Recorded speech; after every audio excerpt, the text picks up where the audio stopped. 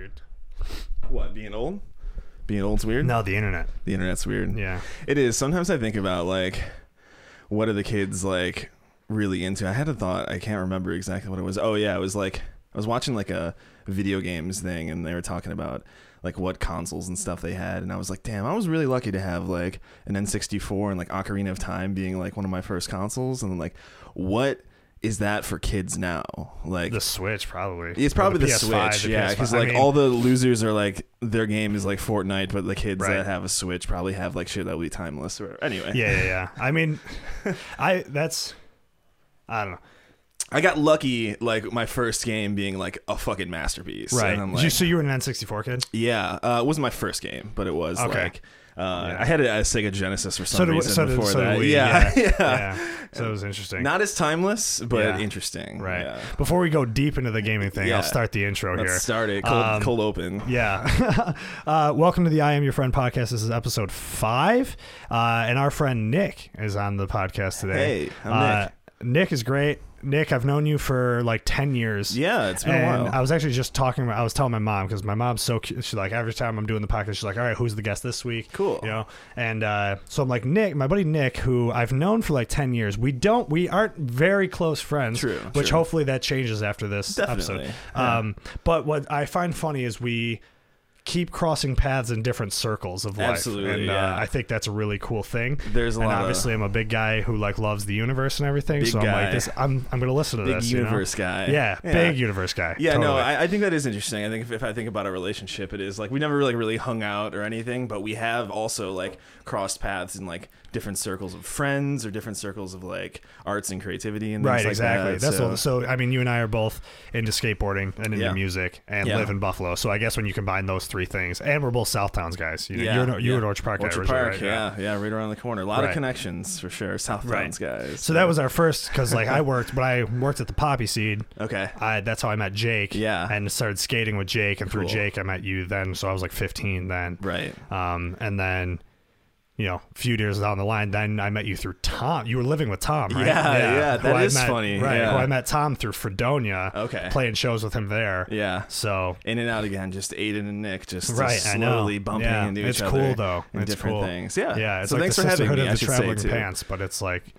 I don't know. I don't even know what that book is about, but I know it's about long friendships. I've so seen I'm gonna the go with movie. I still don't understand what it's about. Okay. But, yeah. Anyway. Is it really about a pair of pants, or is it?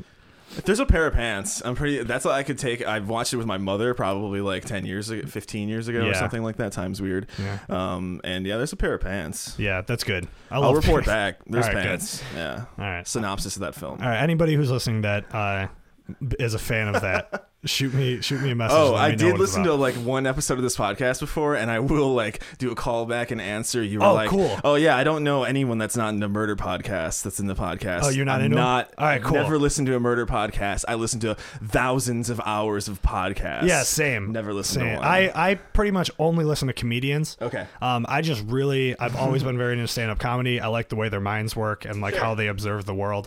So you listen to that Bill Burr podcast. I listen to Joe Bill Burr. Rogan podcast. Yeah, so I always have to give a disclaimer about Joe. Like, I am not a Joe Rogan guy. Because that's we could have a whole podcast about listening to Joe Rogan podcast, probably. Because I think it's an important distinction. And it's like, I listen to Joe Rogan's podcast. I am not a Joe Rogan guy. Yeah, you know what I've listened to hundreds of episodes of the Joe Rogan experience. Sometimes he has people like, I'm not going to not listen to the episode with Travis Barker. You know what I mean? Yeah. Or Post Malone or Miley Cyrus. Or he does have like probably like the biggest reach of any podcast. That's what I'm saying. But like also like a few years ago, he I don't know, I was like in a big hole of like listening to a lot of Joe Rogan podcasts. Yeah. And like, there's like interesting academics and things like you said, but the things that I haven't listened to probably like a year or two, at least. Really. I mean, it is the biggest podcast probably in the world, right? Yeah, it was like back. A few years ago. I mean, now that he did the whole Spotify thing, maybe it's dropped off a bit. I'm worried of like what. Yeah, it's hard to associate. Anyway, Joe Rogan. Yeah, it's a whole thing. Yeah, I mean, I get it. I get why people are like, it gets a little too meaty. Yeah, sometimes. for sure. A little too patriarchal. A little too. Yeah. But anyway, let's not listen to Joe Rogan podcast. Right. I'm not listening to a podcast like it's a religion. You know what I mean? Like it's like this is gospel. Well, that's dangerous if anything. Right. For sure. I listen. Right, and that's why I like listening to everything. Like I was talking about last week too, how I watch Bill Maher. Okay. You know, I don't like Bill Maher. Yeah. But I like his show because confusing person. Oh my God, he's just old and out of touch. And, Yeah. and shits on young people and shits on progressives. He was like progressive at one point, right? That's what I'm saying. I don't know what happened. And then he just the world moved past him, and he was just like still plugging away. Right. Yeah, I don't know. But I still like watching a show because I like hearing how that side thinks. You know what I mean? Sure. I like balancing it all out. You know, Sure. It can't be. I don't think it can ever be good to only listen to things that are on your side. You know? Yeah, that's a huge danger of today too. People have been talking about the echo chamber for a long time. Right, for sure. And they exist across the spectrum. So. Yeah, I'm probably in one. If I'm being I honest. am. You know, you choose who you follow on Instagram and who you hang out with. Yeah, my TikTok feed is all. You know what I mean? And I kind of like that. That's like my safe space. Sure. You know? Yeah. If I'm a little anxious, I'm a little overwhelmed, I go to TikTok. I know TikTok's going to always show me shit that I want to see. Just to give me some hope. Absolutely fine. I have everyone, you got to have your safe spaces and your places to reset and the comfy things. I have those. My Instagram's more like... Mixed. I follow like 2,200 people on Instagram. For real? Is that messed up? Like, I don't know. No. Yeah, because I use it as like a learning tool a lot. Yeah, totally. Same. You know, I'm like, oh shit, this person has like really good things to say. I'm gonna follow them, and then eventually, when the 2,200 people cycle around, I'll see a post from them, and it'll make me learn some shit. Yeah. Like, but maybe that's not the way Instagram's meant to be used. I don't know. Who knows? I'm sure I think about this too, about how everybody's social media experience is completely different. You know what I mean? Yeah. I have to imagine that mine is different than the person that follows like 100 people or just their friends. I think I follow like 800 or something like that, and most of it are people I know. I gotta unfollow because probably like 1,000 of those is just like skateboarders that do one thing that's interesting. And I'm like, all right. My Instagram for a while became so I've always been like in and out of skateboarding. You know what I mean? I've always been obsessed with like skateboarding culture. Yeah. Like the subculture that is skateboarding, I think is an amazing thing. It's interesting. And that's always what pulled me to it, you know? Okay. And I've never been a good skateboarder, but I like doing it and I like being around it, and I just always liked that it was such a positive community of like, you know, people who are just creative and different, and it's a good time. Skateboarding is like the most fun thing. I've heard it described as that. Like, there's a writer, Kyle Beachy, who's a skater, and like his Instagram handle is the most fun thing, and I like how that he's writing a book as well called that. But it's also always been the coolest thing. Not always. If we want to get real technical, it like wasn't cool in like the like late 70s and 80s. Okay, and like it still wasn't cool in the early 90s. Yeah. Okay, so since I've been alive, it's always been the coolest thing. Same for me. Yeah, like I mean, I grew up. If I will go into the whole thing, I started skating in like 2005. Right. Like 12 years old. Same. And skating was getting really cool. It was the talent of CKY. Right. And Tony had already done the 9. Right. Yeah. And then there was like Viva La Bam cooking up. Yeah, and the like, Jackass thing really. X Games was like the coolest and then, shit. Of course, Tony Hawk's Pro Skater as well. Those games were peaking like super, super hard at that point. So it did become, and then like it was weird. I did come up in a time where skateboarding was really cool. Yeah. So, I mean, the early 2000s were probably like its peak. I think so. Because I did also at one point in time have a knee injury, go to college and like stop skating for about 3 to 4 years. And it did seem like in that period of time skateboarding was less popular, but I also wasn't doing it. So like it's also like it's hard, those metrics are hard to get. There are organizations out there that have those numbers of like how popular skateboarding is and stuff, sure. But like it's hard. My gauge is like the Orchard Park skate park doesn't have anyone at it anymore. But there's no way. But that's also hard to gauge because skate parks are better and more prolific than they ever were then. So my thing with skate parks is I have severe anxiety. And I'm super insecure, and I'm always thinking that people are judging me when nobody ever really is. Same. Especially and that's kind of what I like about the skate culture is like nobody gives a shit what anybody else is doing. You know what I mean? Like everybody's doing their own thing. Yeah, I mean that's go ahead. That's your experience. At least, yes, my experience is that. When you go to the skate park, you know what I mean? Like dudes are there trying to focus, and I shouldn't say dudes. I'm sorry because I know skaters. People are there. Like doing their own thing, and they're not paying attention to the guy who's just trying to start out, you know, unless you're getting in their way. Sure. And that was really it. It's just don't get in anybody's way, and nobody will give a shit. Yeah. And now maybe experience is different. Obviously, I think you've been more involved in it than I have, but skate parks are still very intimidating to me. And that's my thing, especially because like Dish was my childhood best friend, and that dude's always been super good at skateboarding, and it's tough to like try to start when you're starting with the guy who's super good. And like that comparison kills you. You know what I mean? Skill level's a weird thing in skating, but generally I would I don't know what were you were just expressing your experience in skating, and I just like how skate parks. So like I don't go to skate parks a lot because I get overwhelmed by especially like going to like LaSalle, when it's just like packed with people. LaSalle's tough, for sure. And a lot of the dudes that skate there are, I guess I'm saying a lot of the people that skate there, are very good. LaSalle has a specific problem. LaSalle, like, we get hyper nerdy about it, but it also, I think LaSalle is especially non-conducive to like beginners learning there. Because of its design. This is something that like I learned about getting involved in like the East Side Skate Park project movement. That kind of is on. So cool. Yeah, it's kind of like on the back burner right now because of COVID and stuff ruined like fundraising and gathering and things like that. But I guess that's like, there's a whole nother tangent of like me being an older skater is like caring and giving a shit more about the community and like doing certain things, like getting involved in like coaching and like getting involved in skate park fundraising and like ideas and things like that. And there was a movement about sometime last year when COVID was like this time last year when COVID was popping, that the Ralph Wilson Foundation had like a bunch of cash, and we were like looking at trying to get a skate park built on the east side, because there's nothing on the east side of Buffalo. It's pretty like underserved, right? And that's where skateboarding like thrives. Is in those kinds of communities. Absolutely. It's like, absolutely. Because there's like I don't know, just like a ton of buildings that aren't being like watched or whatever, and like kids can go skate them. But like if you give a community a hub, like that will give it like strength, and like kids will be able to progress and meet other skaters and stuff. Anyway, that's all that background was to say that I learned a lot about skate park design, and in LaSalle's like function, it's like, if you think about it, you've been there, so like it's, I've not been there since phase 2 was done. Okay, so it's been a few years, but more or less it's like a concrete race path. Like it is like it funnels 2 to 3 skaters at a maximum time to like go and take runs in these lines, and I think that is non-conducive to beginners starting. Like you want to have like flat ground where somebody could go and not be in the way and practice their ollie or their kickflip or their shove it, which kids just do in the parking lot, I guess. But which like sucks, and then because they're not part of the thing that's going on over here, they're not really like watching, and like LaSalle, and intrinsically like having like a cool guy like groups and shit like that, like people trying like hard shit and like being assholes, like for sure it will be non-conducive and not inclusive.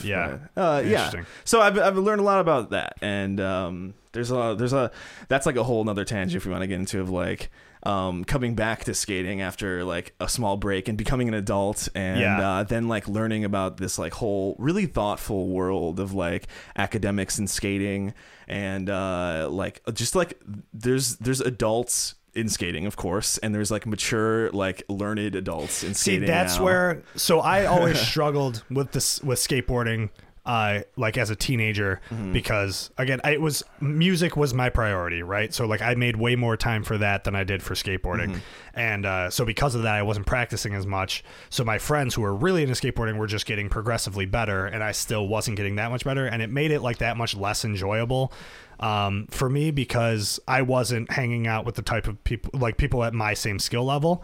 So like the guys I'm skating with are skating like harder stuff because they've leveled up that way, and I'm still like trying to master the ollie. That's super interesting to me. Do you think that is like just a time thing?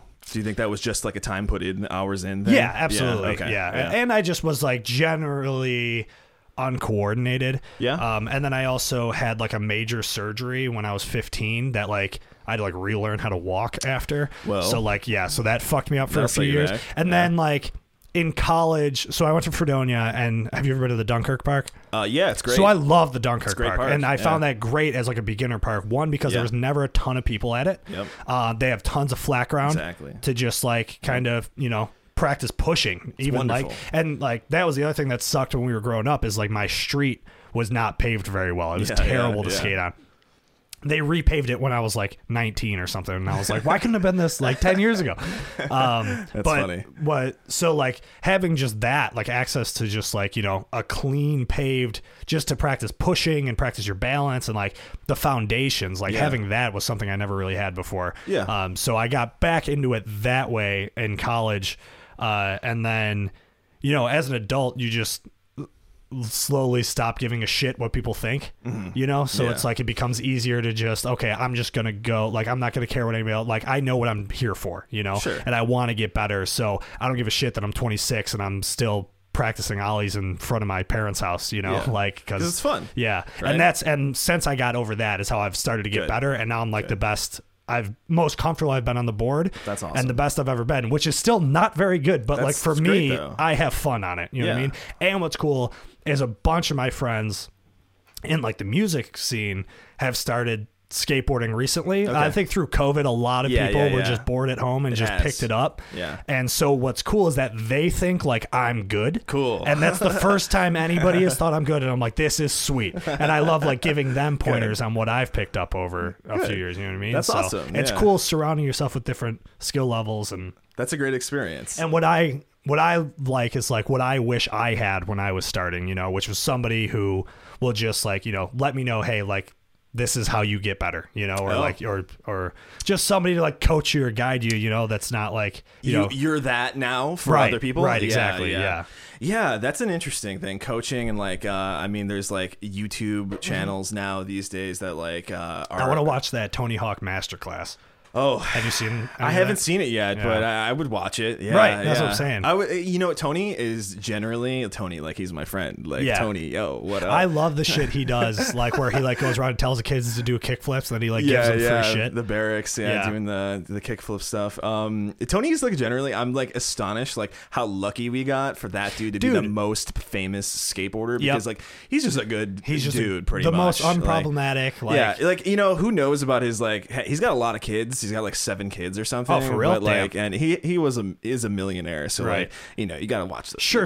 Yeah, but like, but he seems to be a genuinely good human being. Yeah. And the way he cares speaks, about the skate community. Yeah, absolutely. Yeah. He's put a ton back into it, and you know, for being corny and selling like Totinos and stuff like that at some point, the people gave him a lot of shit, but I think that he is definitely stood the test of time to be a good spokesperson for the sport. 1000%. So anyway, so how I got another thing that got me back into skateboarding was how much like skateboarding and like hip hop, like, you know, when like rappers started wearing Thrasher and shit, it was like, whoa, something cool's happening here. Which to me, like, again, like, because you said, you know, before, like skateboarding wasn't cool at a time, but like for me, like my whole life, like skateboarding and rap music have been two of the coolest things that exist in our culture. Absolutely. You know, so it's like seeing those combined, it's like, oh shit, this is the coolest thing that's ever happened, you know? I saw a clip of Rich the Kid doing like a real stinky tray flip the other day, and like, dude, like there's rappers that are like super good skateboarders. He's pretty good. I didn't mean to be like crusty like that. I have like that. There is like you were saying, your experience of people being open and like very nice, but like I've also come up in I was young coming up in skating. I was always like a younger kid. I started when I was 12, which is like young-ish or whatever, and then like going to just being OP. around like a lot of crusty old skaters, like they had a lot of bad mentalities and something like that, like just shitting on people outside, completely outside the core of the culture. Is something I gotta fight. I mean, those are going to exist everywhere. Man. I mean, that was the good thing too, is that being like not fully in the community, but like, you know, dipping my feet in the water every once in a while, was having somebody like Dish around who was like, don't fuck with that dude. Like when we go to the skate park, he's like, that dude's a scumbag. Avoid him at all. You know what I mean? Of like him letting me know like who's cool and who's not. For sure. So. Yeah, that's an important role. Absolutely.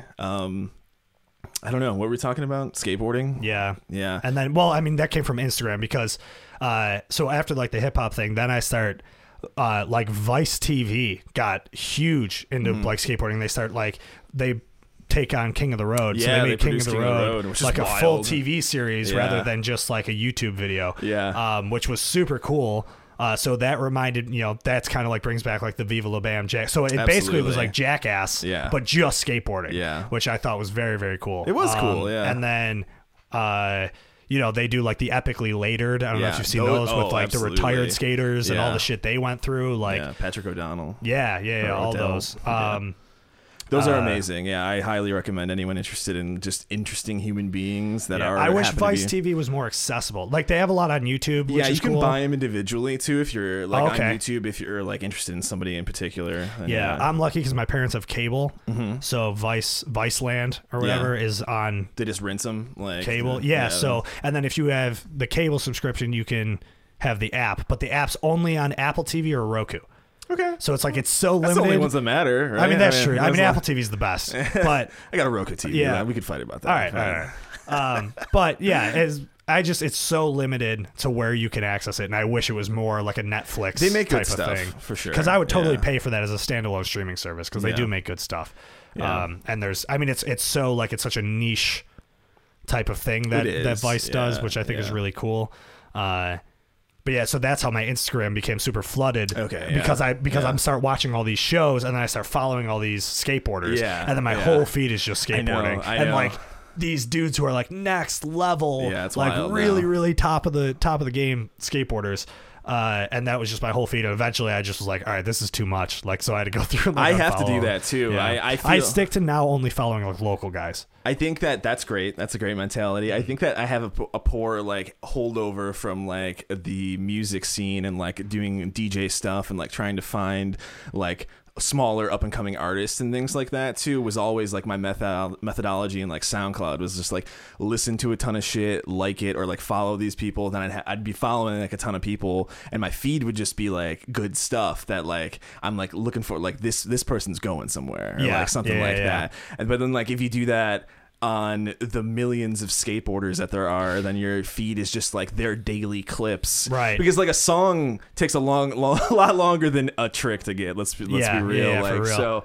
So somebody like posting a song like once a month or whatever is a lot less like frequent and like in trafficking than the daily clip that the skater thinks they need to see. Yeah, for sure. So, I've also started to stick, as far as skateboarding goes, just stick with like clip accounts. Like you follow like sketchy clips. I follow some of those.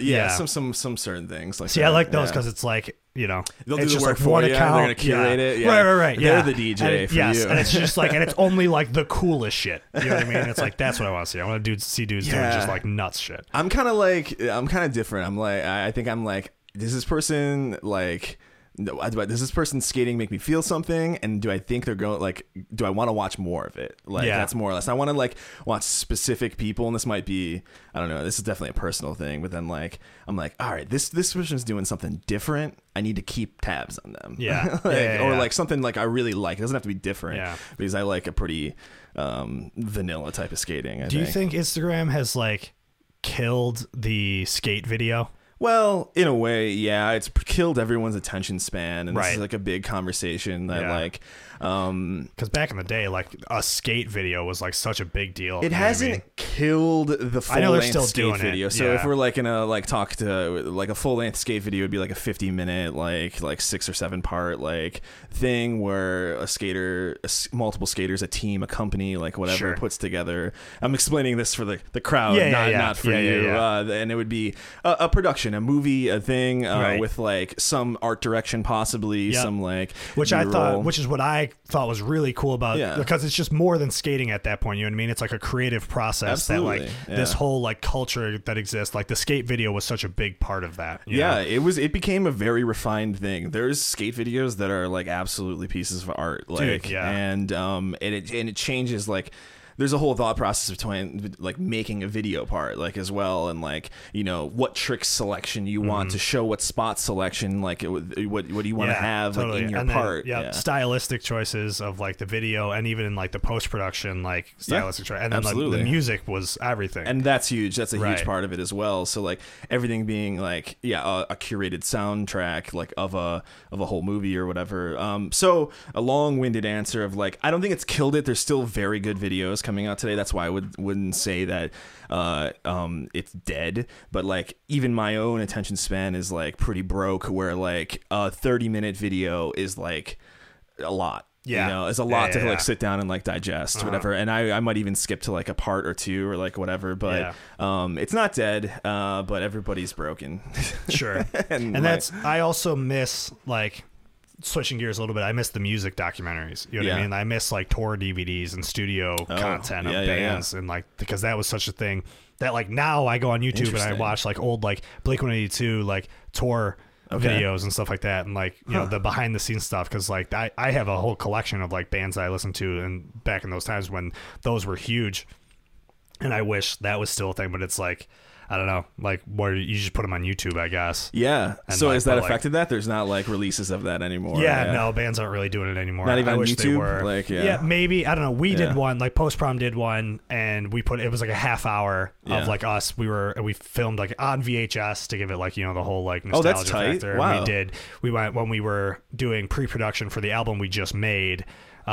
We were at my friend John's cabin, and it was us. Like we basically turned his cabin into a studio, and it's just us like fucking around and being funny, and then also like showing us track the record and like the demos and stuff like that. So I mean, we thought it was cool, but like I think that's cool. It might be, but like I mean, I still like, I think it's a good video, but it's hard to get people to want to watch it. Yeah, like you were saying, you know what I mean? It's a half hour. Like it's like if we put a clip up on Instagram and the clip does really well, of a very funny part from it. You did the work though. You made an art. I think that's important. Like you did it, and like the people who care will watch it. And for like, sure. And cutting it up and sharing it on Instagram's like fine. Yeah, too, totally. I think. Totally. But that's really cool. I commend you for doing that longer like term projects. Yeah, I always loved that shit. I always loved like it's more timeless. Like you're saying the clip that you put on Instagram, like, no one's gonna remember, but like the piece that you made, you'll look back in 10 years, or someone will look back in 10 years and be like, hey, they did something here. Yeah, I love the idea of like the whole project, and that's why I'm a huge like vinyl guy. Is because like I love having like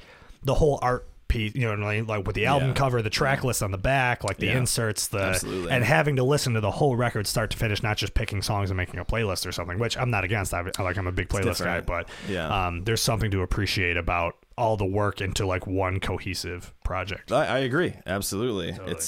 It's a piece. Yeah. How do you feel about VHS? Do you have a VCR still? No.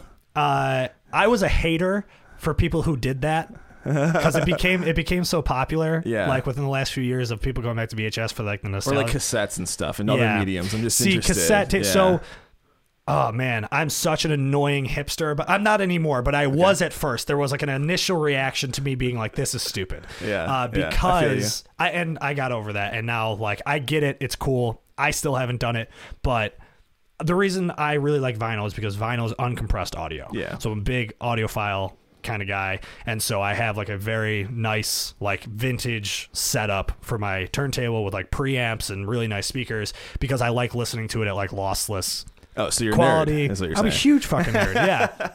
And so the quality is just phenomenal.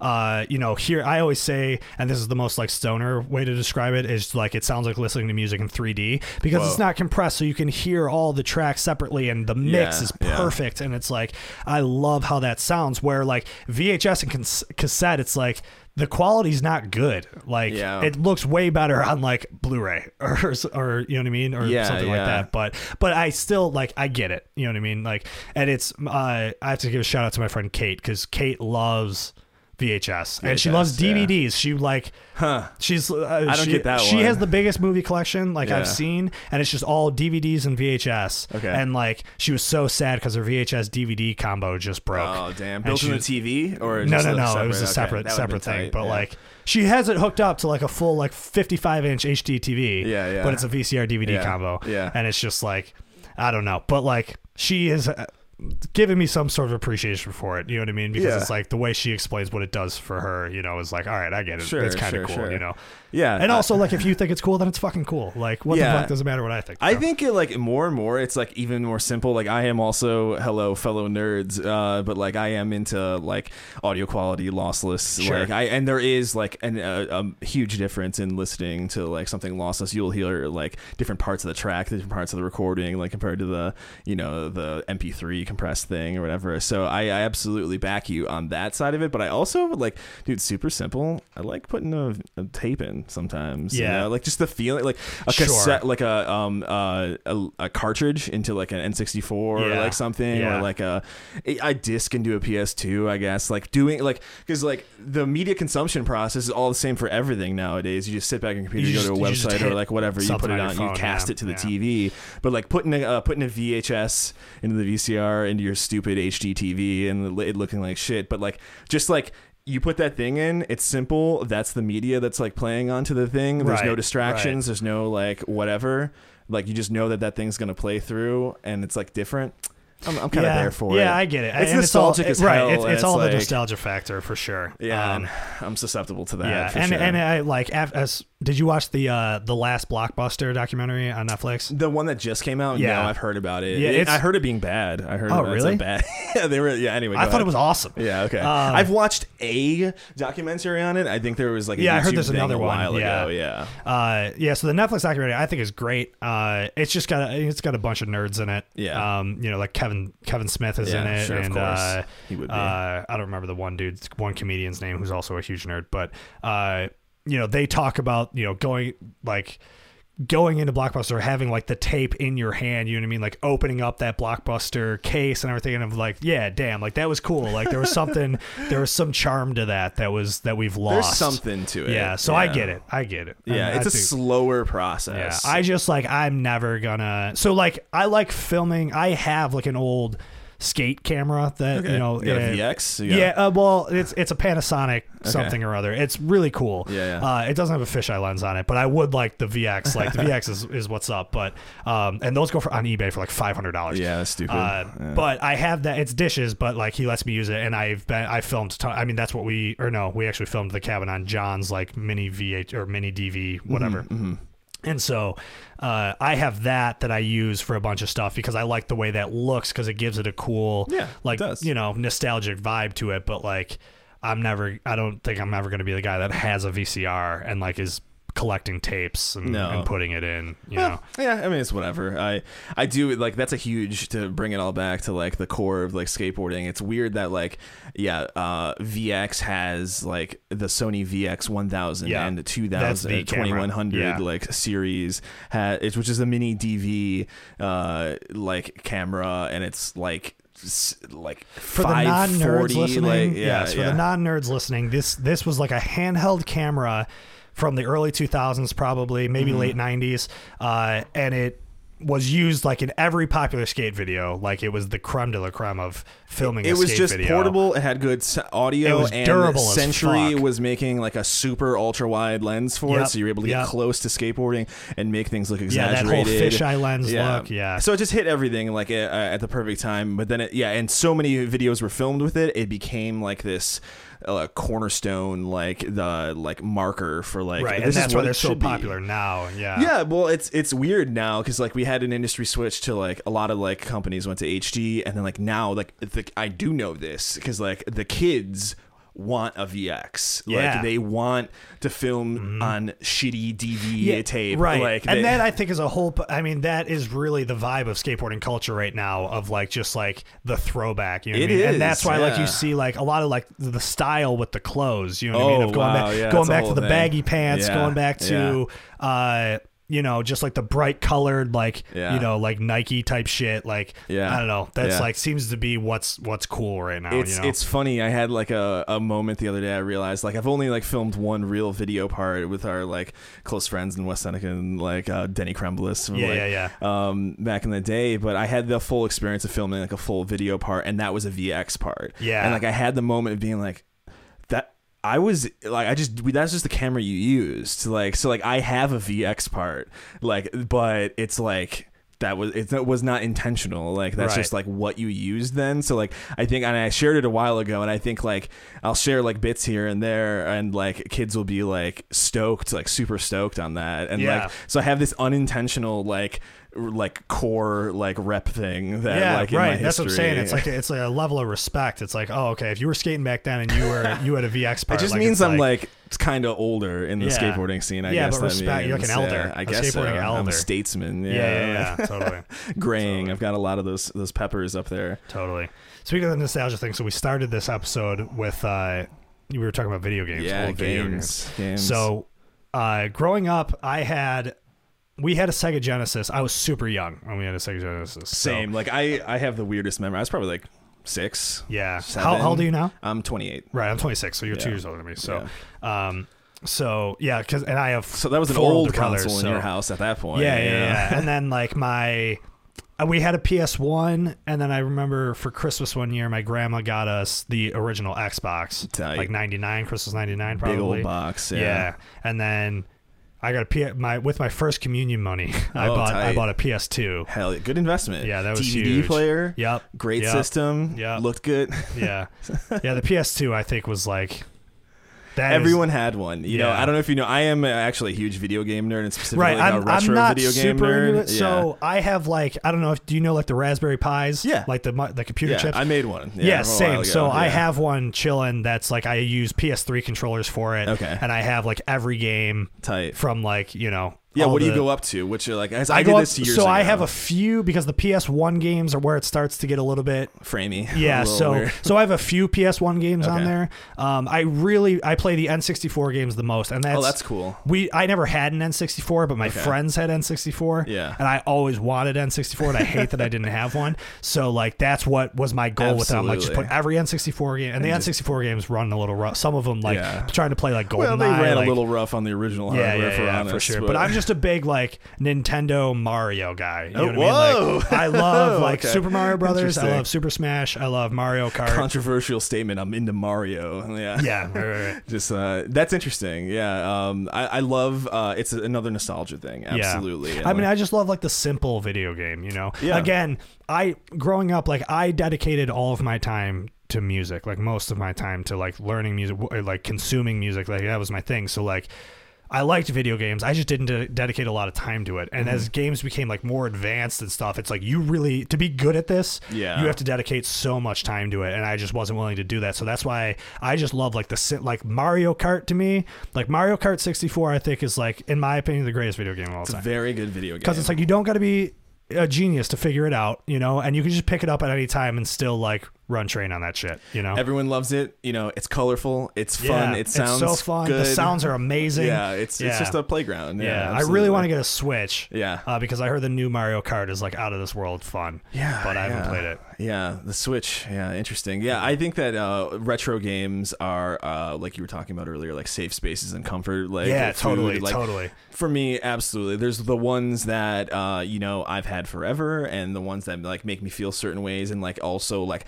lose the illusion of current day and stuff. And I'll just like, you know, whatever, like go run around like a certain game that I played when I was a kid. But then there's also a cool part where I've fallen into a hole of like, trying to fill in the same way, like playing N64 games where like you didn't have it. It's like, I was really young, you know, in the 90s. I was born in 93. Right. So, like, by the end of that decade, I was 7, which, like, what do you really remember, you know, in those years? It's not, like, a very clear picture. So I'm trying to, like, now with I have this experience now with, like, being an adult and like going back and filling in those weird gaps in those memories that you have, like, you know, with a critical lens or like with a more educated lens and a more mature like perspective of like, oh, this game came out then and this is how it was critically received and like stuff and like totally. Very nerdy, like, right. Absolutely. So we were a big PlayStation family, cause we had PS1, we had PS2, and so like Crash Bandicoot was like the game. It's a very good game too. That's like looking back at my childhood, like that's where all of my time was spent. And my brother Danny got a Sega Dreamcast. Oh, that's which tight. Not a lot of people probably would say or even admit that they had that. What? But, no. If you had a Sega Dreamcast, you get street cred. Actually. Oh, for real? Yeah, because the Dreamcast was I didn't know. I mean, I've never met anybody else who had one. It's like I don't know what the metaphor would be, but it's like an underdog. Like it was super great, but it just got murdered by the PS2. Yeah, and right. That's the So it was good. Dreamcast was sick, dude, because Dreamcast was like the only console that had Crazy Taxi. Because Crazy Taxi was really just an arcade game. They later brought it to the PS2, and I have a copy for that. Okay. But Crazy Taxi, dude, you want to listen to 4 Offspring songs over and over again?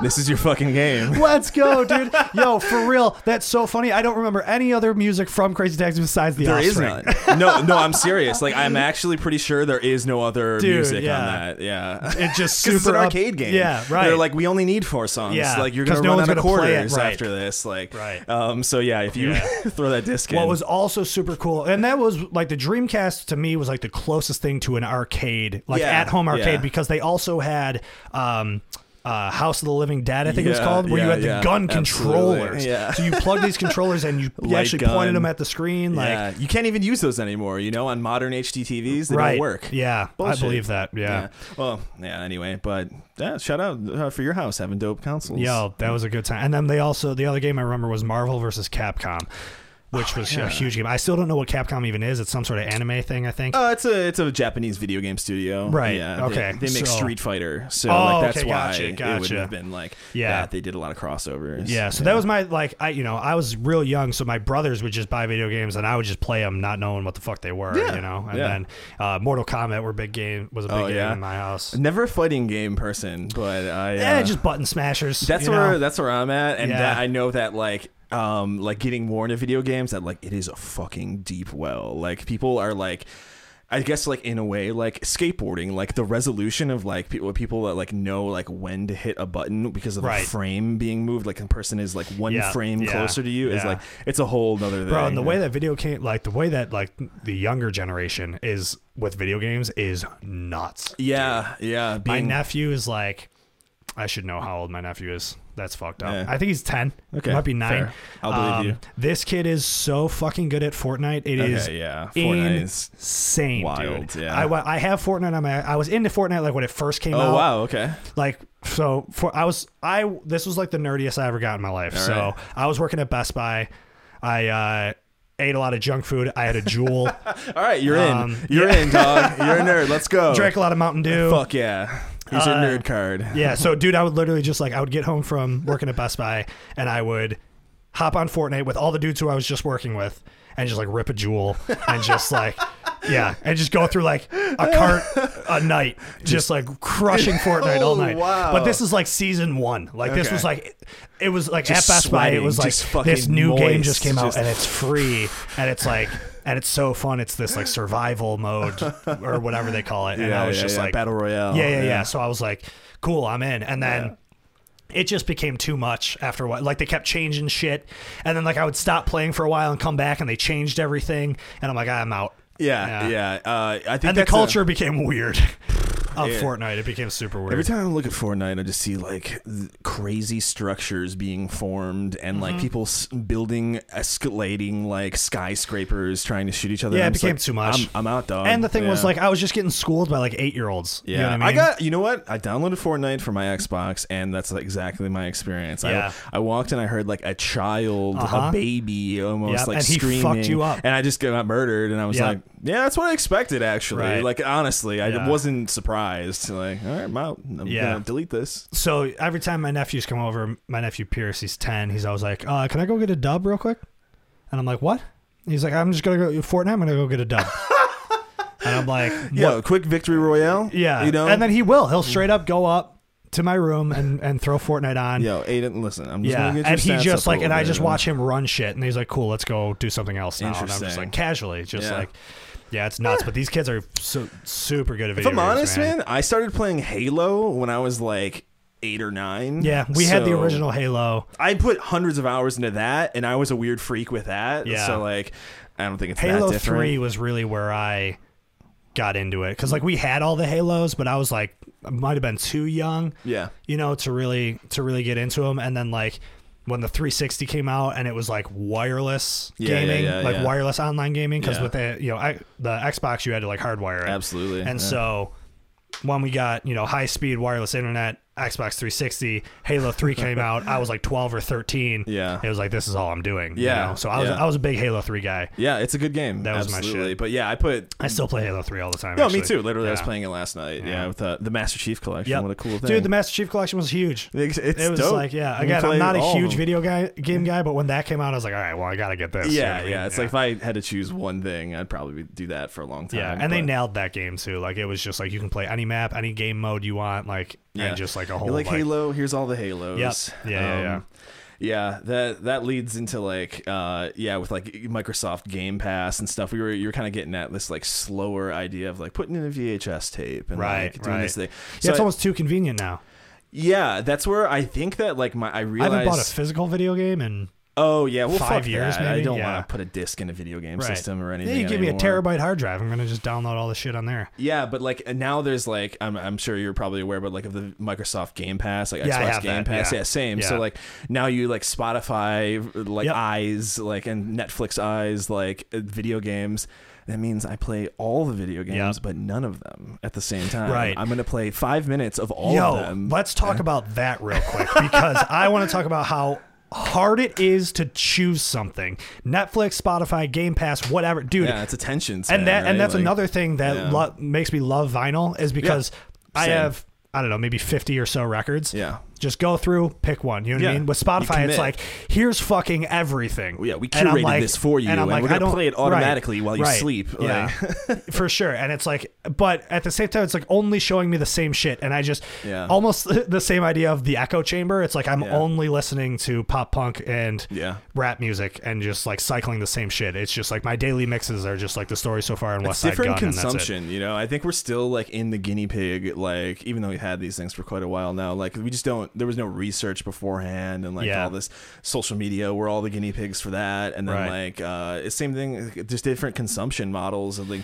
faster and faster and more convenient. And that's what's great. It feels like it's too much. Like when I go, like if I don't go into like Netflix with a plan, it's going to take me an hour to pick something because I'm just like, I go to the popular page, right? Because I like to do like, I like to be like, you know, in the conversations of like when I'm at work, you know, and everybody's like, oh, did you watch this? Did you buy it? And I like to have my opinion on those things. So like I go through the popular page and like try to find something that's intriguing, and it's like, oh, that would be cool, but maybe there's something cooler. And it's like, and that's like my mindset on everything. And it's kind of fucked me up where I feel like there's everything in life I'm like, this is okay, but maybe there's something cooler somewhere else, you know? And it's like that needs to stop. And so I'm trying to figure out how to like reverse engineer that. Yeah, I think you're doing it. Like physical media helps a lot. Yeah, totally. Like I think that like sitting, like choosing, it's more work. Like you take the thing out of the sleeve and you put it in the thing, and then you like commit to the whatever like length of the media. And it makes you appreciate it more.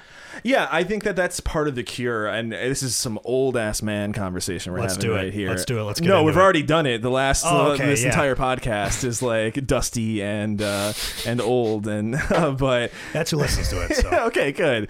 Dusty and old. We're 26 and 28. We're literally so fucking young. It's insane. I know. I actually, you know, I have to like. I'm trying to do my best to like stop saying shit like that because I think people our age. So it's funny. Is my perspective of that is I hang out with most of the people I hang out with are older than me. Yeah. So like I never have the perspective, and at my job too. Yeah, I'm like one of the youngest people. Same. So it's like I never even look at myself as like an old head. Yeah. Until I'm around like my nephews or like, you know. Is it a thing that like do you find that like people our age like want to identify as being old now, or is that not in your circles? No. In skateboarding, I feel like anyone who's in their mid 20s, like they're always like I'm old now, and sometimes I'll catch myself in the world of skateboarding. You know, because like that's when you start like once you start getting to the point where like you got to stretch before skateboarding, you know? Yeah. Like, I have to do that. I had to catch myself because like I realized like old compared to what? Old like if I'm not the 14-year-old that's going to be picked up to be on the Olympic team like in the end of his like high school career. But I am also like at the peak of my physical and mental abilities in my life right so now. That's the yeah, exactly. And so old compared to what? Yeah, it's kind of the same in the music scene. Or just music in general, when like you see people like, especially these like rappers who are like 17, 18 years old, you know, or bands of these kids that are like super young that just blow up, and you're like, Jesus Christ, I've been going at this for how long, and now these, you know, it's like when do I put a, do you think part of that is like marketing and like possibility model stuff of just like kids being like, yo, I relate to this kid. Maybe this kid is like in my age bracket and like I fucking fuck with that. Like, yeah. I mean, I think like the longevity of like, if it's an 18-year-old that's blowing up, they're like, you see it as like from the monetary perspective, it's like we can build the whole career here from a very early start, like the Justin Bieber story, if you will. Like this kid's 15 years old, obviously super talented. We're going to make sure that he just keeps blowing up, and he still is, you know what I mean? Where it's like an opportunity to do that. But I also think it's way more impressive when somebody is that young and that talented. Okay. So it's like it's easier to market when it's like it's a 17-year-old kid who's like got these pipes, it's like, damn, like that's way more impressive than somebody who's like 26 and still lives with his parents and plays in a punk band. Hey, there's nothing wrong with any of that. Yeah, I don't know. I think about that sometimes because it's hard to compare talent in any like creative thing and any like expressive thing. Like that's not really a quantifiable exact thing because there's so many variables that mix up into like what makes something good or someone good and their work good, enjoyable. Good is a bad word. But so I think about that sometimes. Like in skateboarding, you see like kids that like are highlighted by like big companies and stuff and I'm at the age where I'm thinking like, okay, are they just cycling in new kids because they're more relatable to the target demographic of the 14 to like 19-year-old market in probably. This? Because they're not because like these kids are good, but they're not doing anything that's like never been done before. Right. Like, they're just the next generation. From that perspective, I think it's like the longevity thing for like skateboarding. You know what I mean? If a kid's like 19 or even like, let's say like 22, if a 22-year-old starts, gets pro or whatever, it's like, okay, how many years does he have left though? You know? It's like 8 maybe. Maybe. Who knows? 10, depending who you are. Right. It's all. Yeah. But like that's, I think, and it's kind of like in any sport. You know what I mean? It's like, you got to keep it young, I guess. Right. Like there's been there's like a really like iconic company, Girl and Chocolate, like in skateboarding, and like they I actually grew up really idolizing that like crew of like Eric Costin and like that roster was like legendary. But then they had this like this reputation for the last like handful of years that like they just kept all those same people on the team and they like weren't doing anything with it, and it got stale and the whole market changed, and like that was like a really sore example of like, oh shit, like they just lost it. Like they kept stagnant. You got to keep it young, keep it new, keep it fresh. And then recently they started picking up like a few people who were like really spicy, young, and like exciting. And I'm like, oh shit, they're like Girl and Chocolate. They're kind of doing it. They got Carl Aikens on there and like stuff. But anyway, I don't know. I always found that interesting too. Like, and I was never that deep into it where I knew who was on what teams and the status of or the reputation of like these different skate companies and teams and stuff, and that's something I learned from watching King of the Road. Okay. When it was like the 1 year, like everybody like shits on Birdhouse because Birdhouse is always like they're like the best skate, usually like they're the top skaters, but they're the jocks, you know what I mean? They're the guys who take clean, it they take it too seriously, and Birdhouse was on it a few years in a row, and I remember like reading YouTube comments of people being like, nobody wants fucking Birdhouse on it anymore, you know what I mean? So like it was really cool to see that kind of like it is funny, like, and it's weird that like I guess it's not any different than like any other sport. Well, I guess it actually is. I've thought about this before too. It's like skateboarding is built up of like companies and corporations, for sure. Whereas like, well, I mean, what else are you gonna do? Schools and cities and things like that, right? Make up other sport teams. Right. Yeah. So like, you don't have like a high school skate team. Right. So I think that actually makes a big difference. Like those athletes who are signed to those like, I don't know, what do you call them? City teams? Like, this is showing my like semi-pro. You're saying, or no, even like the big ones, like national teams. Like, those are like in an organization, and like that team is like an abstract thing on its own. Yeah, like, totally. Yeah, it's not a product company. Like, so like look at like for example like the Buffalo Bills, right? It's like the people change forever, like who are involved with it, but it's like the fans are just dedicated to really just the logo, I guess, and the stadium, because like, but like the coaches, the players, like continue to change, and it's like as long as you're on our team, it's the team that we love. You know what I mean? It has nothing to do with the people. It's its own like installation. It's its own entity. Yeah. But like in skateboarding, it's just literally corporations, which like makes it a little weird, I think. Especially because skateboarding was such like a counterculture. Like there was something like punk about it. You know what I mean? It was like a rebellious thing. That's the funny thing about skateboarding is that like it is actually extremely commodified. Like it is like a product based. Right. Like, I mean, you ever thing. see like Lords of Dogtown? I'm assuming. Yeah, a long time ago. Right. The story of that movie is really that. It's just like it was these three like surfer kids who started this new style of skateboarding, you know, and like you watch them just like blow up to fame, and then you watch these suit and tie dudes come in and be like, oh, we can make money off this, you know? Right. Which is like America, which is like the American way. Right. Like, so yeah, of course. It is. That's a whole other conversation of like America shaping the skate industry and stuff like that. But less and less so these days. It's becoming much more diversified in like other areas, less California, more diverse, like Midwest and New York and things like that. Yeah, but which is super cool. I mean, and that's why like I've always compared like skating and music because they kind of work in a very similar way. You know Absolutely. What I mean? Yeah, like different scenes that exist and different styles of it and stuff like that. Absolutely. I don't know where we got lost there talking about corporations and teams and stuff, but I don't know. It's good. That's another part of that like old head like coming back to skateboarding as like a adult like thinking about it in more adult ways and stuff, and it's been really refreshing to do that. I don't know, I've learned a lot more. I think I've become a more like helpful member of my community, right? And that's kind of and that's how I feel about it. Like I feel way more like actually like I've like always been into the culture of skateboarding, but like actually feeling motivated to get out and go skate. Like I feel more like that, more motivated now than I ever have, and I think it's that same thing of just like coming into it with a more mature mindset and being like what this could be and what Yeah. It's complex. I don't know. It's been many different things. That's something I think about too, is like skateboarding, like doing it for like 15 years or whatever, like has been different things. And it's the same with music too. It's different things to different people. Yeah. And it's also, it can change like what it is to you, like your relationship with it and stuff. And I think that I've had it flip many times, throughout it's just growing up and like maturing and stuff. But I'm like super happy to still be in it and like have a more mature, well-rounded, like healthy relationship with skateboarding too. There's been times, like obviously with like a lot of the progression driven activities that like you get a little too involved in it, your identity gets a little too wrapped up in it. You'll see that in music, you'll see that in skateboarding.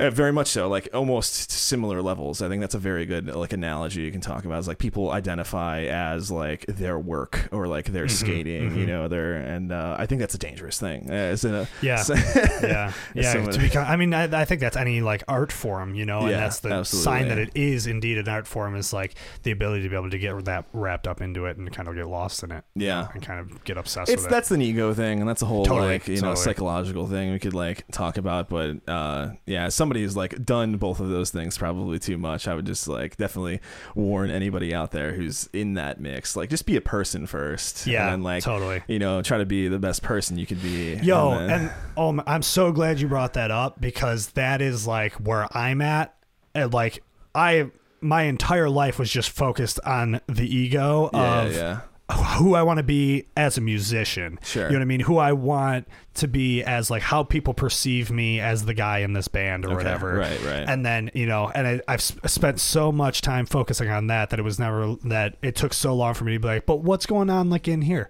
Like who am I being in my everyday life?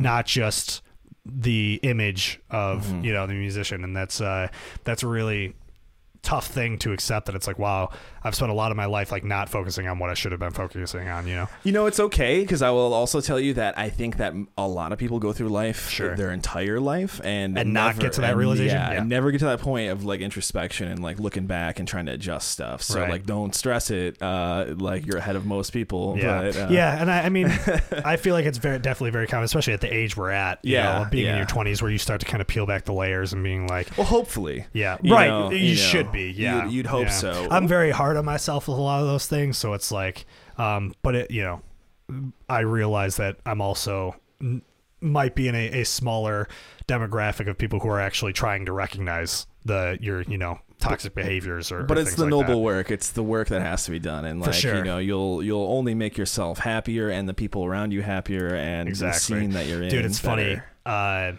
I've started to realize this, and I think like, oh man, like I can't believe I never realized this about myself or something, or just habits that I've had or how I've treated people, that it's like, man, like I'm such a piece of shit. And it's like, but like, it's good that I'm recognizing it and like trying to work on it, whatever. And then I like last night, I'm like with like my family, who's like, it was like my older cousins and stuff, these dudes who like, born and raised in OP, never left OP kind of guys that are just like these total bros that are just like, I'm like, these dudes aren't self-aware at all and like are definitely misogynistic and like whatever, like homophobic, like all these things that like I'm always actively trying to work on and like hard on myself because like I'm not doing enough, and it's like these guys aren't fucking doing anything. No, I feel you, and like working with diverse like groups of people and like older people, like I think I always had like the probably misguided idea, even people our age, so this will tie in like that, that like, when our generation gets into power, when our generation we start taking on like real jobs and like getting government stuff, like we're gonna fix all this shit. Sure. And then you kind of see like, fuck, there's like people like our age who like are absolute assholes. And like I think those people are a minority though. I think so. I think like as far as like young people go, at least like there's a very base level of like progressivism that exists among the majority, and it's like a level people. Up from the last generation. Yes, exactly. It's just slower than I would have hoped, like whatever. So, but being part of like at least being a person who is like introspective about that, like you can be part of that movement, part of that healing of, and that's where my like after years of like being very passionate about those things of like just progressive politics, you know what I mean, of just like accepting people for who they are, and radical idea, and so like where you try to argue with like older generations, it's like I'm not gonna get anywhere with you, but I can get somewhere with the young people. Like it's like those are the people worth having the conversations for. So like, and like I said, like I think the people who are not on board that are around our age like are in a minority, and I think those are the ones that we should be having the conversations with, because I think they're definitely, I mean, even if they're in that minority, they're still much more reasonable people. And I think that like you touched on a really good thing of like even talking to younger people, like they're already like inherently going to be a level up, like closer to being accepting, and like you see those things like in being progressive. And I think like social media ways. Helps with that. That's Absolutely. One of the things that social media has done that's good. It is expose people to a more, because that's the thing with a lot of these, like I mean, even who like my cousins who are like, they're not bad guys, it's just they're not huge, they only use Facebook, which is terrible, and they are just guys who like born and raised in Orchard Park, and are only surrounded by people who look like them, and it's like it's all just white straight dudes, and it's like, and when you only exist in that environment, of course when something different gets thrown your way, there's like a little bit of growing pains. It would be like you would hope it would just be a growing pain, and like I haven't always been a perfect person. I've always like I've been shitty and problematic. When I was in high school, dude, like when I was living in West Seneca, and I'm only surrounded by people who look like me, I'm glad that those times aren't on Instagram, like, totally, whatever, like dude. I actually was like looking through old shit like on Facebook of like I found a thing like a comment thread from when we were like 13, and I was reading through it. I'm like, Jesus Christ, dude, we were terrible kids. But the thing is, like, then as I got older and like I went to college and surrounded myself in a more diverse group of people I had never been surrounded by before, and you just have these conversations with them and you start to learn from them, and it's like, yeah, of course. And it's like, so that and it just makes so much sense why like people who live in cities are more accepting people, because when you surround yourself with that, and that's, I think, is the key to everything, is just diversifying your surroundings. I agree. I'm like a huge proponent of diversity, and that's like a real talking point for progressive politics. Yeah, totally. But as somebody who grew up in Orchard Park, which is absolutely a like white echo chamber of just like patriarchal like shit, and it only gets worse the further away from the city you get. Yeah, and I lived in West Falls for years too, which is like out there, and I actually spent a lot of my childhood in like Boston, New York, which is like way out there, and I grew up kind of a country kid in a lot of ways, and so around all the most conservative like bullshit like toxic masculine stuff, but then like I think I would credit music to being like a really good influence, bringing me into the city more. Skating as well, bringing me into the city as a young age with like people. Yeah, dude. When I was like 13, I'm playing X Wheels, right? And there's just like all these older bands that are playing that are all like super. Like I remember that one of the first shows I ever played at X Wheels. I'm like 13 years old, and there's this band we were playing with that had like these super tall mohawks, right? And these dudes are like covered in tattoos, and I'm just like, as a 13-year-old kid, I'm like, what the fuck is going on? This exists. But I loved it. Yeah, you know what I mean? I loved being exposed to that kind of, Sure. being 15 years old and playing Club Diablo and being like, what the fuck, dude? But like, I loved that shit, you know? And that's why, like, I don't know. And that's, do you live in the city now? Yeah, I do. I live in the west side of Buffalo. Fuck yeah, dude. Like, that's where I want to be, you know? Because like, it's diverse, you know? And it's like, I feel more comfortable. Like I went to East Aurora a little while ago for like a hike with my partner, and then like we went to like we just like walked down the street to go to like a salad shop, and like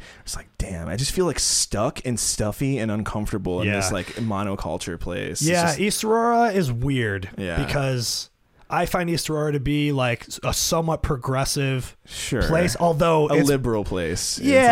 Probably, but it's definitely like it's all white people there, but still like generally like at least the young people, I mean it's young people, but like I mean I worked in East Aurora for a little bit, and when I worked in East Aurora, like the people I worked with and like the young people who would come into the bar and stuff, like we're good, like, you know, progressive people, like, you know, and maybe it's just like education or something that the guys going on there, but I don't know, I like East Aurora as like a community. I don't hate East Aurora. I was just trying to explain a feeling that I get now going back to my hometown of Orchard Park or like East Aurora or something like that, where I feel like I actually have like a feeling of like stuffiness. Like it feels like more constricted than like when I'm in the city. I just know that like anywhere I go is going to be like a diverse affair of like many different peoples for the most part. You can go, and that's not true, totally. Actually. Yeah, no, there's parts of the city that are very I lived on Linwood for a while. And that's Linwood's a beautiful street. It's a beautiful street, but it's that kind of. It's very expensive houses. And a lot of white people. Yeah, totally.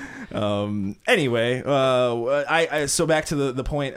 Thank you to skateboarding. Thank you to music for both of us for getting us a head start on exposing us to more of life and more humanity. And even like the people, I mean, like growing up, like I was a huge Against Me fan growing up, and you know they have a trans woman as the singer, and when like she came out as like a trans woman, I was a teenager, and I'm like, I don't really even know what that is. That's huge, you know. And so like as a person I looked up to do that was like huge for me to like, you know, understand trans people and accept that like immediately, you know. What an icon too. Like you imagine like her position of like having to be that example to like the whole community. Like those people are, that's why I respect queer people and trans people so fucking much, because dude, I was thinking about this morning, is just like, bro, the confidence to be like, fuck you, I know you're gonna think this is weird because you don't get it, but I'm gonna do it because this is who I am, is the most badass fucking shit I've like ever seen. Like, I always thought that. Like, so sick, dude. Fucking kudos to all trans people out there. And, hell yeah.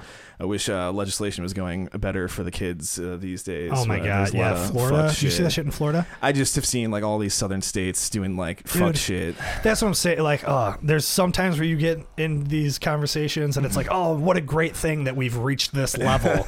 And then you look. Things were going well for a while. I don't know. Not really, I guess. No, right. Exactly. Were they ever socially? They were starting to. Yeah, socially we were starting somewhere. We maybe got the supposed guy in the office, but yeah, I don't know. And then this it feels real bad. Yesterday, you're not a big sports guy. Not really. Sure. So I mean, I'm not really either, but like, it's what I grew up in, so I have like some sort of love for it.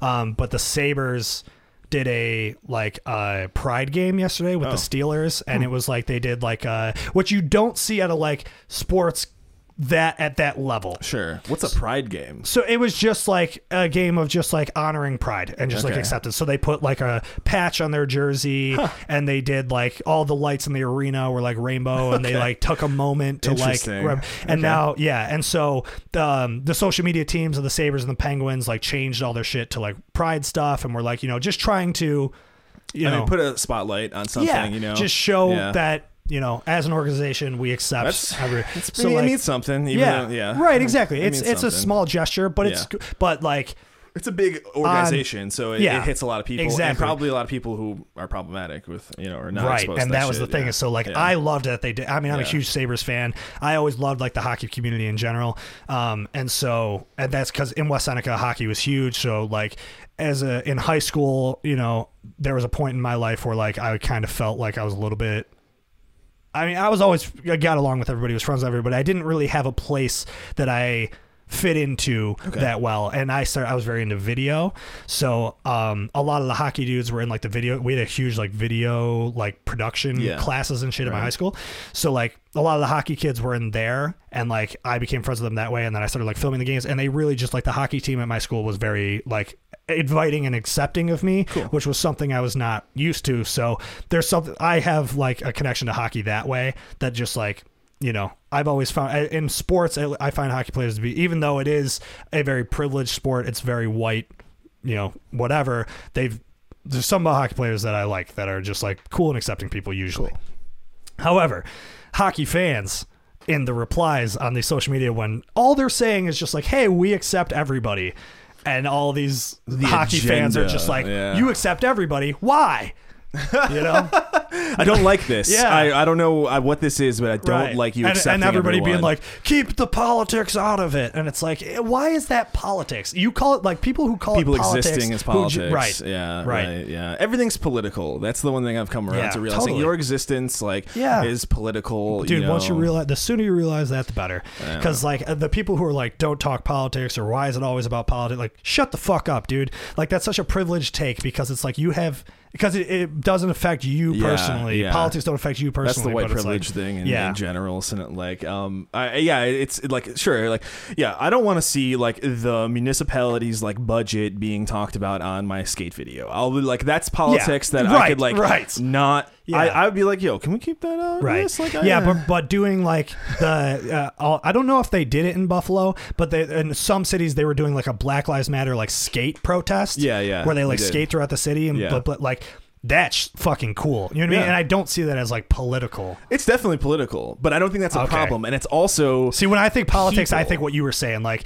we're not bringing like the tax code into that's the real politics you want to keep out of the fucking thing that you're trying to just enjoy and get away from. Sure. Those are like, that's the politics of like the foreign policy or like whatever. I mean, keep that out. But like people existing, like queer people existing, trans people existing, right. Like, yo, that's not the same thing. It might be political, but it's not like a political like agenda or exactly. Well, maybe it's an agenda, but it's not a document of like tax returns or something. Right. Yeah. Right. It's like, we're not. Yeah. All we're saying is just like, yo, these people exist. Let's let them exist. How about that? Right. Like, and let's treat them well. Yeah. Give them health care. Yeah. And let's use the platform that we have to show that we should accept these people. And that's cool. Yeah. And the argument is always like, well, it's less than 1% of the population. It's like, exactly. And we should make them feel like they're not less than 1% of the population. Yeah, it's and I don't like know. What you're saying, that you're pointing that out is what's fucked up. Yeah, it's like, what then? It's gonna be like 30,000,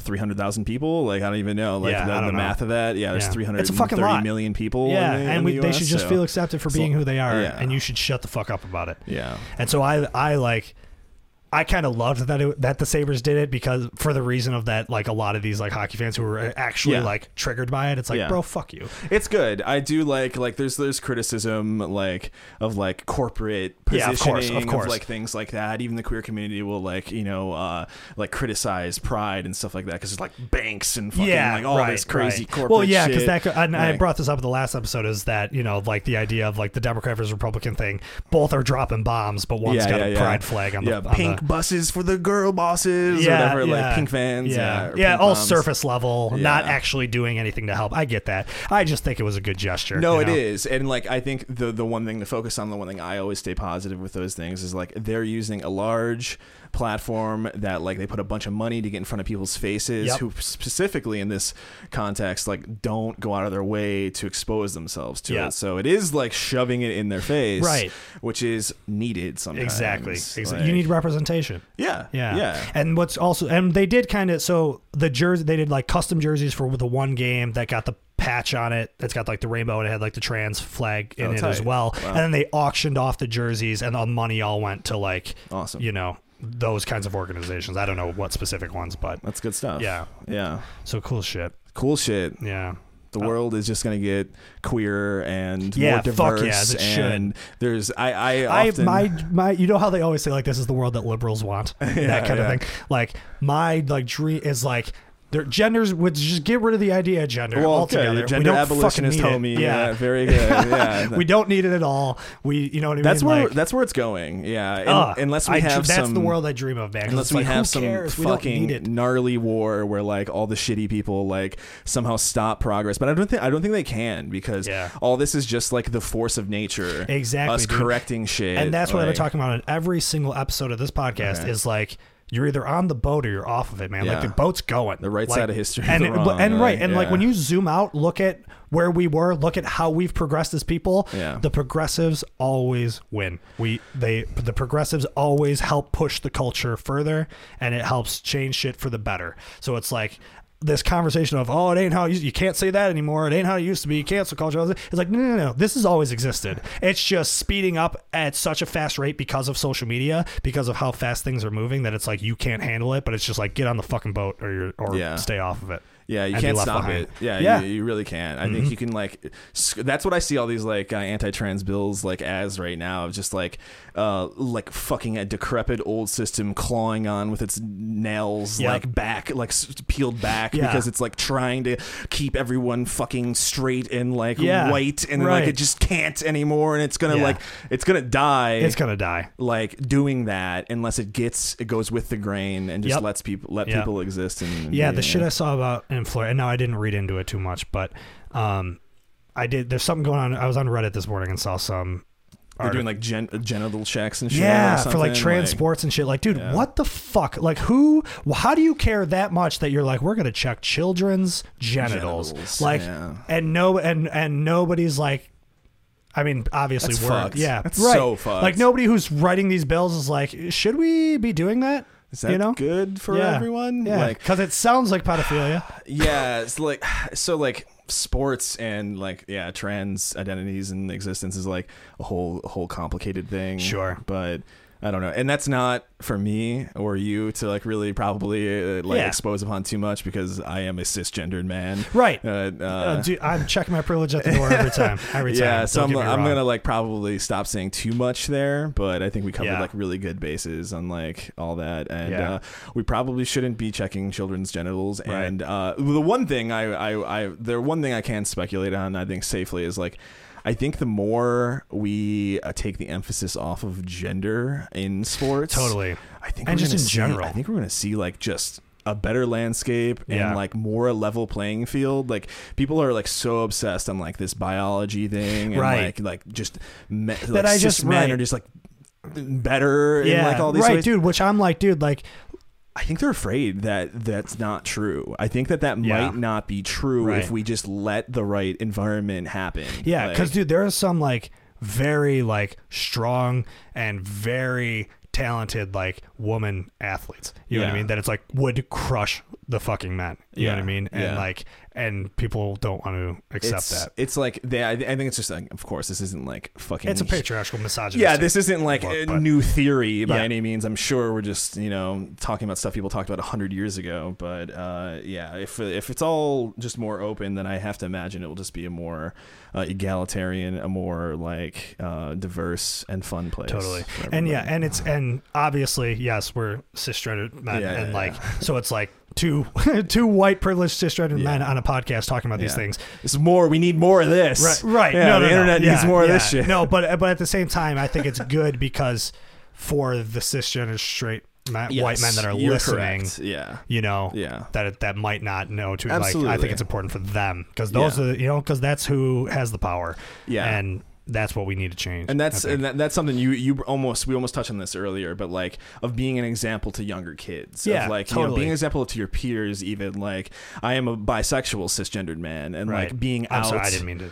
Oh no, I said we're both straight. I didn't mean to. Oh, it's fine. Yeah. I think being straight appearing or like presenting is like a whole conversation in the bisexual community. But anyway, but being out and like being a bisexual skater in like a community community with like that had like a lot of like toxic masculinity history roots and things like that is like part. It's political once again, but it is like one of my actions to try and like correct those things. Fuck yeah. That were like in the past, and which I also played into in the past, because of patriarchal and like pressures societal and things like that, and toxic masculinity, like, but that's part of it too, is like being an example. Yeah, totally. Because then like the 12-year-old who's just picking up a board and like hears that like calling somebody a faggot is wrong for me, like correcting somebody or something like that, like, or like just sees like bi people, trans people, queer people in skating. Well, when you're an impressionable young mind and you are exposed and surrounded by those things, it just makes sense to accept it, right? Well, yeah, and like a possibility model, a representation, like all those things. Like skating is coming around on that. Skateboarding is coming around on that, but it has a long way to go. Absolutely. I mean, as everything probably does. As everything does. Skating's always the been music behind. scene's the exact same way. I feel like, I mean, I exist in one of the like most progressive music scenes. Okay. Being in like the punk, hardcore, emo, whatever, that whole realm of like alternative music, you know, and with alternative music comes just like people from alternative lifestyles. And so, they tend to be more progressive, more accepting, and have more inclusivity, but it still has a long way to go for sure. Yeah. Well, you're one of the good ones and doing the work, I'm trying, man. I'm trying. I may not always get it right, but my heart's in the right place. Same. And that's what I think sometimes it gets about. Tiring, like sometimes you got to take breaks. Yeah. I've been there. For sure. Totally. Burnt out. How long have we been talking? Are we? We're at an hour 20. We can wrap this up. I'm not in any rush. Yeah. No, this is I usually try to keep it between like an hour and a half. Yeah, so. I didn't want to be like the guy that like pulls out the 2-hour podcast or the 3-hour Joe Rogan. Right. I never 2 hours is going to be max for me, I think. Okay. But my first guest went like an hour and 50, I think, and I was like, well, like, but when these conversations are like happening, a long form podcast. Totally. I got no problem with that. Yeah. I toss it. I listen to like little bits throughout my day, like whatever. So, and there's no rush. Like I don't have anything planned other than I'm gonna go skate after this. Fuck it's a beautiful what? Sunday. I might too. I might just go skate. Where are you gonna go skate? I don't have a planned place, but I typically warm up at like the DIY in the Outer Harbor or like LaSalle. I've never been there, but it's good. It's a good beginner spot. Yeah, that's too. what I hear. Like I have friends who skate there a lot, and that's what rough. Dish has been telling me about it. Yeah, but it's like not a racetrack. Yeah, which is nice. Right. Yeah, I could skate LaSalle when there's like nobody there. You know, and I can just kind of cruise around. I mean, and that's ideally how you would always skate LaSalle. Even myself. Yeah. Right. Yeah, it's just like I mean, for me, I'm living in the suburbs. It's a drive, it's a commitment to go there. And when you drive all the way there and there's just a shitload of people there.